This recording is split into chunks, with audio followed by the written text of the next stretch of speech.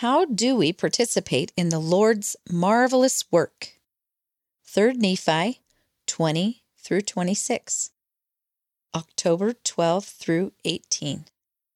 Among the many things the Savior taught the Nephites, he taught them about the gathering of Israel and commanded them to study the Scriptures and to keep their own records. How can we follow these teachings today? Search the prophets. The Savior commanded the Nephites to search the prophets. 3 Nephi 23:5.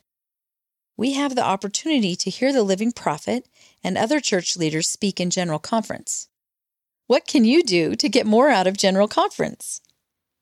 How does searching the prophets help us in gathering Israel? Join the work. Jesus Christ prophesied of a marvelous work in the latter days. See 3 Nephi 21:9. That work is the gathering of Israel.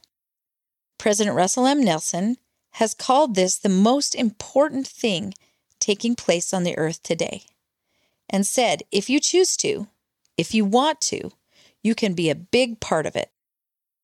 How can you and your family learn more about and participate in the gathering of Israel?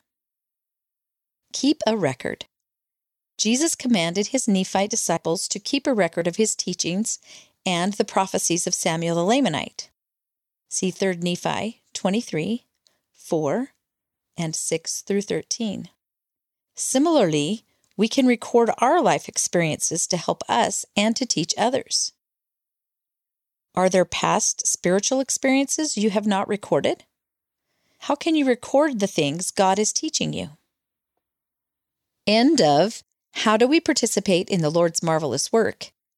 Read by April Johnson.